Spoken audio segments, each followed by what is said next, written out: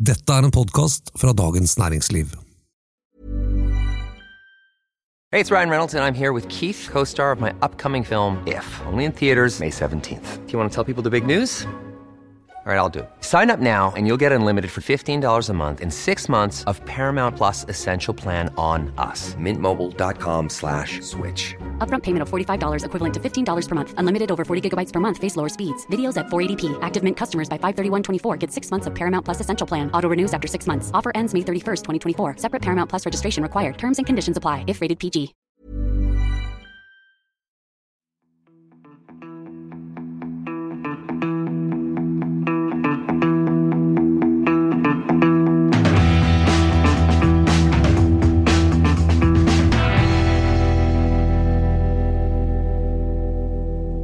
Gjør deg klar for aksjemarkedets skrekkmåneder. Hvorfor det slik at september og oktober de dårligste månedene I aksjemarkedet? Og alle børskrakk og nedturer har stort sett kommet om høsten. Og da lurer vi på hva skjer I år. Det skal vi snakke litt om I ukens episode av Finansredaksjonen, en podcast som lages av oss her I Dagens Næringsliv. Jeg heter Anita Hoemsnes og kommentator I DN. Og jeg heter Terje Erikstad, finansredaktør. Og jeg heter Torgeir Jensen og skriver aksjer.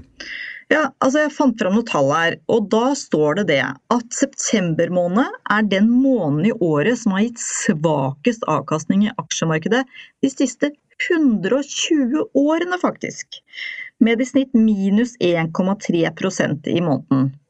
Faktisk så det bare 4 av 10 septembermåneder som har gitt positiv avkastning historisk sett. Og oktober også en svakere måned enn normalt. Da jeg så glad at jeg har med dere som skal forklare meg hvorfor I all verden det sånn. Vet ikke hvem av dere som vil begynne, ja? Fint om pekstokken og tavlen. Ja, nei, dette her, nå ikke jeg noe Arne Næss, men dette her jo dype filosofiske spørsmål, for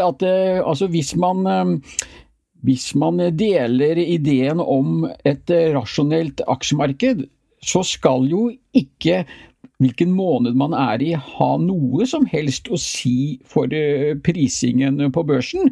Sånn kort fortalt så handler jo prising av aksjer på hvilken forventet kontantstrøm som man kan vente å få fra de forskjellige aksjene frem I tid. Og da skal det jo være revne likegyldig om du sitter I starten av mai, eller om du sitter I slutten av september, men slik det altså ikke, og det jo et utall av forskjellige forklaringer. Peter Hermanrud, tidligere sjefstrateg I SpareBank 1 Markets, han kom I 2015 med en veldig artig analyse, og det var, han sammenlignet da gjennomsnittlige soltimer per dag med grafen for det, med den akkumulerte meravkastningen I aksjemarkedet. Og fiffig nok, vet du, det var jo full treff. Det viser seg altså da at fra desember til starten av mai, så stiger meravkastningen I takt med hvordan antall soltimer gjennomsnittlig per dag øker. Og denne meravkastningen spises da opp, ikke overraskende da, I den siste halvåret. Og han fant tilsvarende effekter I Australia, som jo på andre siden av jordkloden, men da med motsatt fortegn, for de har jo vinter og vi har sommer, og det samme effekten fant han I eiendomsmarkedet. Og så det en annen forklaring som ofte har blitt brukt, og det at når vi I september og oktober, så begynner det nærmest at det bare ett kvartal igjen av året. Og som vi vet, investorer og analytikere, de jo optimistiske folk, ikke sant? Tror det beste om alt, ikke sant? De har starter året veldig optimisme, store forventninger til inntjeningsveksten I selskapene, og så begynner man å nærme seg siste kvartal og skal begynne å gjøre oppregning, og huff, og så begynner man å klø seg I hodet, ja, men dette går ikke helt sånn som jeg hadde regnet med. Og så begynner de å ta ned estimatene, og estimatkutt, det ferdig greie for aksjekurser. Så det et virvar av forskjellige årsaker, men det I hvert fall, det skyter I hvert fall ned ideen om det rasjonelle aksjemarkedet til min syn. Ja da, men jeg har bare lyst til å legge til at sånn I utgangspunktet så skal jo en måned, hva måneden heter, ikke spille noen rolle. Men hvis man ser for seg at de fleste investorene, I hvert fall sånn institusjonelle og som bundet på en måte av rapportering, har kvartalstall, så jo september utgangen av tredje kvartal, og hvis du tenker at kanskje lurt å bare bokføre noen gevinster her, så på en måte sikre oppgangen som har vært gjennom året, og da må man gjøre det før kvartalets utgang, så kan det være en sånn, altså den type effekt, det ikke sikkert det sånn, men det bare en teori, og en mulig teori om at det en del sånne ting som knyttet til kalenderåret, og folk, jeg mener, vi vet jo det, Anita, at vi som sitter I styret I pensjonskassa, vi snakker også om dette med, skal man, håper å si, bokføre noen gevinster før årsskiftet eller ikke, skal man vente? Og noen tar vel kanskje den diskusjonen da tidligere enn årsskiftet. Så det en sånn som på en måte kan generere en slags selvforsterkende nedgangslogikk. When you're ready to pop the question, the last thing you want to do is second-guess the ring. At BlueNile.com, you can design a one-of-a-kind ring with the ease and convenience of shopping online. Choose your diamond and setting. When you find the one, you'll get it delivered right to your door. Go to BlueNile.com and use promo code LISTEN to get $50 off your purchase of $500 or more. That's code LISTEN at BlueNile.com for $50 off your purchase. BlueNile.com, code LISTEN. Cool fact, a crocodile can't stick out its tongue. Also, you can get health insurance for a month or just under a year in some states. United Healthcare short-term insurance plans, underwritten by Golden Rule Insurance Company, offer flexible, budget-friendly coverage for you. Learn more at UH1.com. This is Paige, the co-host of Giggly Squad, and I want to tell you about a company that I've been loving, Olive & June. Olive & June gives you everything that you need for a salon-quality manicure in one box. And if you break it down, it really comes out to $2 a manicure, which is absolutely insane. It's also so easy to get salon-worthy nails at home with Olive & June. The difference between how your nails used to look when you did them yourself and now with the Mani system is a complete game changer. The best thing about Olive & June, too, is it's a quick dry. Dries in about 1 minute, lasts for 5 days, and full coverage in up to 1 to 2 coats. Visit oliveandjune.com/perfectmani20 for 20% off your first system. That's oliveandjune.com/perfectmani20 for 20% off your first system. Ja, selv om jeg har jeg synes jo det mye morsommere forklaring om soltimer og så videre, så enn at det noen sånne kjedelige regnskapsgreier, så må jeg jo si at jeg tror med på det siste. Det jo litt sånn, altså, ikke sant, man har jo finner jo av og til, selv Holbergfondet veldig flinke til å finne sånne sammenstillinger mellom utviklingen på børsen og for eksempel hvordan fotballaget Brann ligger an på tabeller, ikke sant? Og jeg litt sånn, jeg fikk litt den følelsen da når jeg hørte om Hermanrud sin soltid. Han gjorde vel det på gøy, tipper jeg, en sånn såkalt spuriøs korrelasjon. Ja, ikke sant? Han finner 2 ting som henger sammen, men som egentlig ikke har noe med hverandre. Det ikke noe årsakssammenheng. Ja, men nei, det der jeg ikke helt enig. Jeg skrev jo om den der analysen I 2015, og sånn som jeg tolket han, så mente han dette. Altså, det var ikke noe han satt liksom på en fredag kveld før de skulle ut og ha lønningspilsen. Altså, det var noe han virkelig mente, sånn som jeg oppfattet, for han fant den samme effekten igjen. Og vi har jo, ikke sant, det bygger jo også på dette her eldgamle børsjungelordet, ikke sant? Sell in May and go away, and stay away until det St. Patrick's Day. Det vel en sånn der, en sånn dag ute I oktober, ja. Eller november. Oktober. Irlands nasjonaldag. Ikke sant? Og så har du en utall av varianter på den der, altså, sell in May is a stupid thing to say. Og så, vi kan holde på hele podcast-episoden med sånne varianter av den der, men den bygger på akkurat det samme, ikke sant? Altså at perioden fra mai og så ut til slutten av oktober, altså da hovedsakelig, ikke sant? Den samme siste halvår som Hermanrud snakket om, ikke sant? Som en svakere periode I aksjemarkedet. Og så det jo litt den der, jeg må bare trekke frem det at ikke sant? Vi har hatt akkurat markert 20-årsdagen for terrorangrepet I USA, 9/11. Vi hadde finanskrisen I 2008 som ikke startet å rumle på høsten og gikk ordentlig gærent I oktober. Og en eurozonekrise I september, unnskyld. Ja. Og eurozonekrise I 2011, og det liksom, og så kan man jo gå helt tilbake til 1929, og det store krakket da, som skjedde I oktober. I 1987 var det vel krakk I oktober, så ja, det bare tilfeldigheter, eller? Nei, altså... selvfølgelig terrorangrepet I september en tilfeldighet, det har ikke noe med aksjemarkedet å gjøre, altså, men alt det andre da. Altså, hvis man skal våge seg på noe sånn mer sånn, sammenfatning rundt det, så det Tor nevnte om at investorene ser fremover, og estimatene for kommende år begynner jo liksom å bli mer tydelige på høsten. Og hvis man også har justert ned, hvis man har vært for optimistisk I starten av året, for årets inntjening, og så begynner man å justere ned kanskje årets inntjening, og man kommer inn med estimater for neste år igjen, som kanskje ikke så optimistiske, kombinert med at en del investorer ønsker å sikre gevinster I tredje kvartal, så kanskje det en eller annen mekanisme der. Men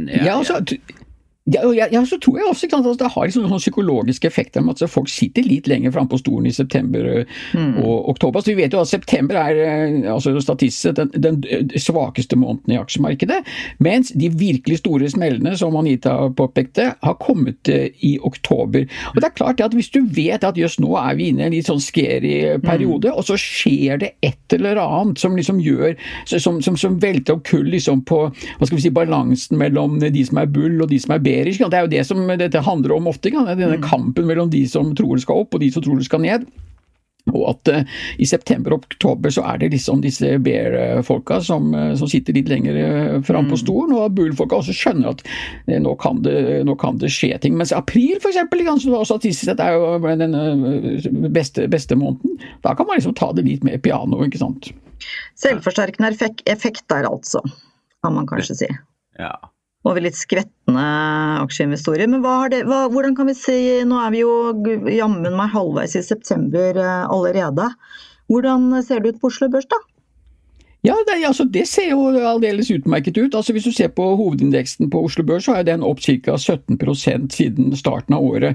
Men så skal det sies at det meste av den effekten kom ikke overraskende, som vi vet Herman Ruhs hypotese sa, altså I starten av året, og hvis du ser siden sånn juli og så ut til nå, så den altså avkastningen som skapt pluss minus null, hovedindeksen har ligget ganske rolig, og da det jo interessant å se, altså hvis du da for eksempel ser på forventet inntjeningsvekst, så den steget ganske bra. Altså I løpet av året så har vel den steget en sånn 28% eller noe, I hvert fall ifølge den siste. Hvor det du ser den da? Eller hva liksom akkurat der må jeg si at akkurat det var noe som jeg hentet fra Twitter.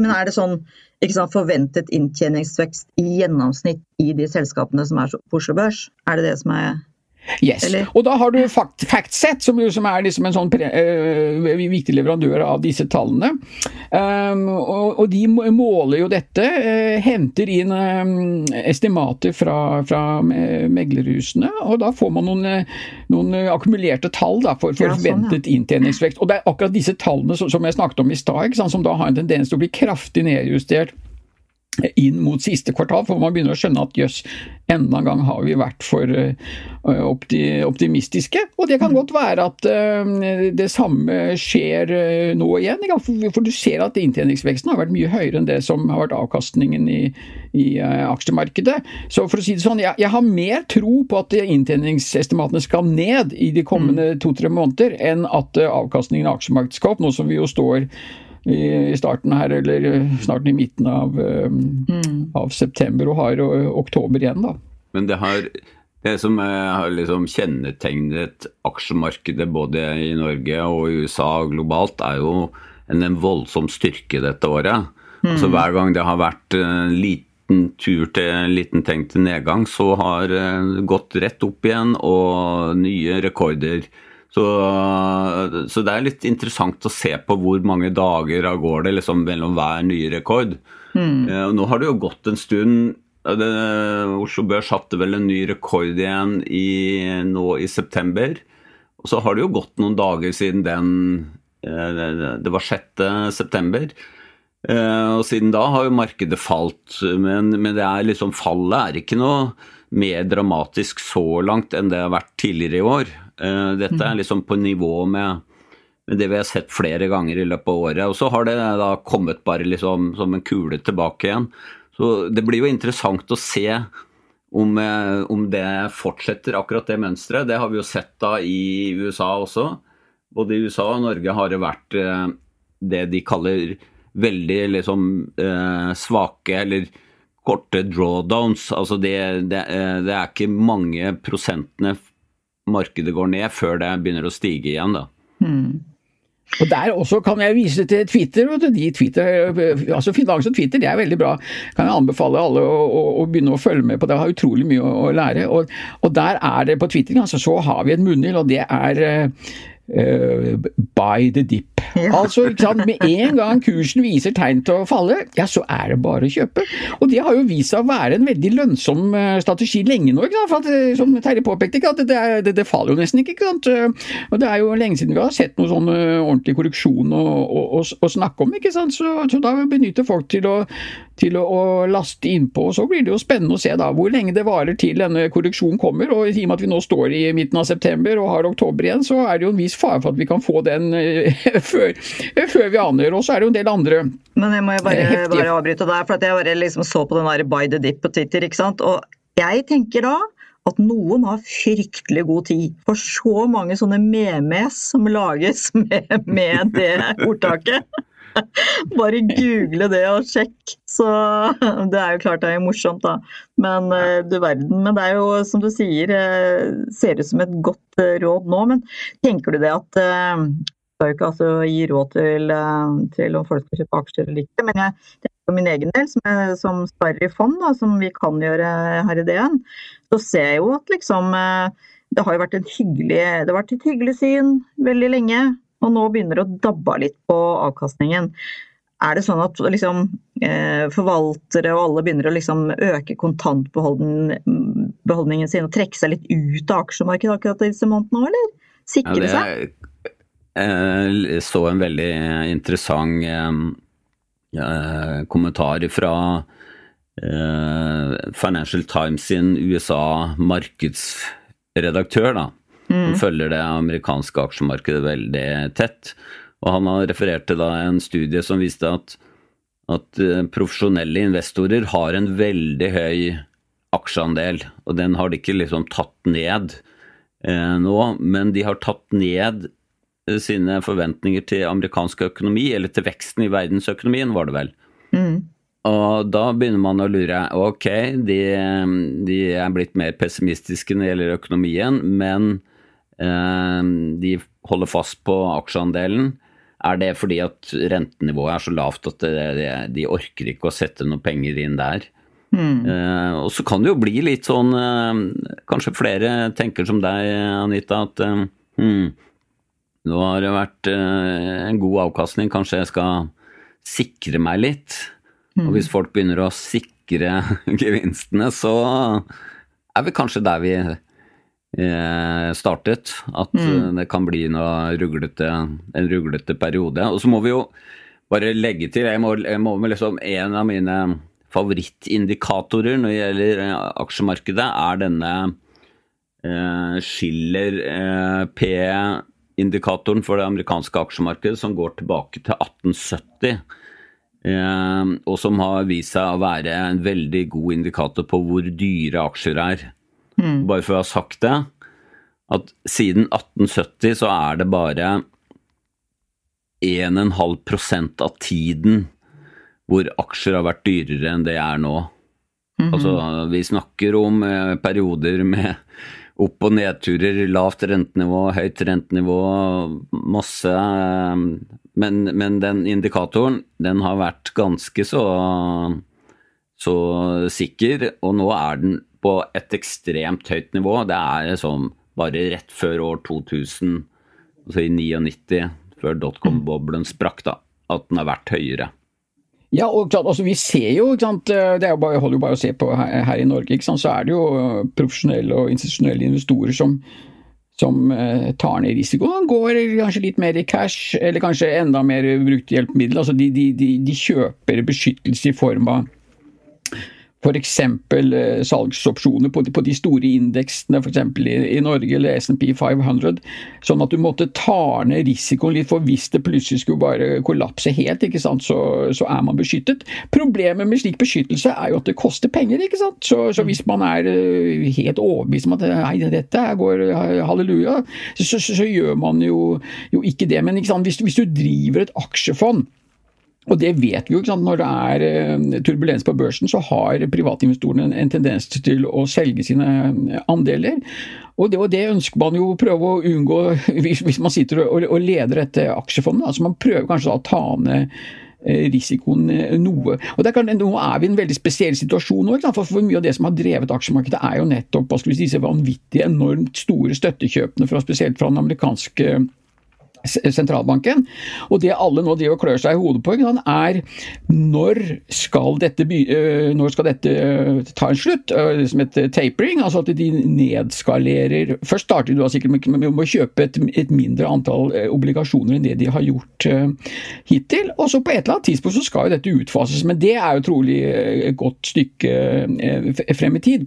Men dette da henger jo på hva vil skje med inflasjonen, for den ser vi skyter I været og ser på råvarepriser, oljeprisen opp 50%, metaller, trevirke, you name it, alt stiger jo I pris, og da det store spørsmålet inflasjonen transitory, altså midlertidig, eller ikke, og der har det jo da etablert seg 2 leire da, på dette transitory spørsmålet, og så det jo en enda skumlere ting, så Danske Bank skrev en analyse her I går eller I dag var det, om dette med stagflasjon, altså da hvor kombinasjonen inflasjon og avtagende økonomisk vekst, det en skikkelig lei hodepine. Det klart, det jo de færreste som tror at det skal skje, og det et svært alvorlig utviklingstrekk hvis det skulle komme.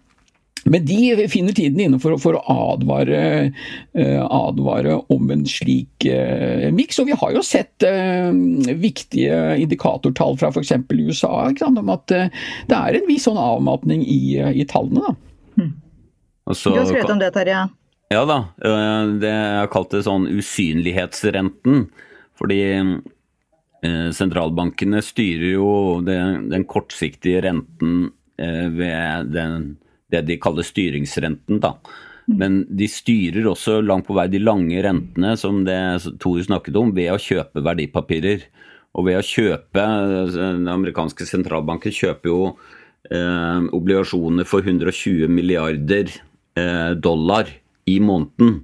Statsobligasjoner og boliglånsobligasjoner. Shoppingen sin, det tenker jeg. Det påvirker prisen, og når prisen på sånne obligasjoner går opp, så betyr det at renten går ned. Og det klart at dette en vedvarende stimulans inn I finansmarkedene, som også faktisk påvirker aksjemarkedet indirekte. Sånn at den stimulansen der, hvordan den utvikler seg veldig viktig, og det liksom et nøkkelspørsmål som investorene følger med på utover høsten. Så det 3 møter I Fed hvor man ser september, november eller desember, så det liksom veddemålene ute nå på når det kommer en annonsering at de skal trappe ned, og når begynner de å trappe ned. Ikke sant, hvis vi skal konkludere litt da, så det jo litt sånn at jo, høsten kommer og bladene faller og det gjør børsen også, kanskje, men I år det jo spesielt, pandemien på, forhåpentligvis snart over, og folk begynner å handle og bedriftene, altså gjennom Norges Banks regionale nettverk, rekkverk, varsler om større økt etterspørsel og så videre. Så det kan jo hende at dette blir den 5. måned historisk tid som kanskje går bra likevel. Og det som jeg synes det viktigste poenget, som du sier, eller som dere begge sier, jo nettopp det at hvor skal du ellers ha pengene dine hen? Ikke sant? Når renta 0, og du har ønske om å få litt mer avkastning, så har jo aksjemarkedet, og særlig for oss fondssparere, I hvert fall på fond, vært kjærkomment sted å prøve å spare opp litt til dårligere tider, for å si det sånn. Men har vi da forklart litt om september-oktober-bøygen, og så håper vi at det ikke blir sånn, men da I hvert fall lytterne advart om at vi har historien mot oss I september og oktober I aksjemarkedet. Vi får håpe på solrike dager da, vet du. Ja, ikke sant? Det var jo oppe Herman Rød sin soltimer adds opp med noe helt annet denne gangen. Tusen takk for at du hørte på oss. Abonner gjerne på Finansredaksjonen der du ellers hører på podcast, og vår tekniker Oskar Bremer. Ha det bra!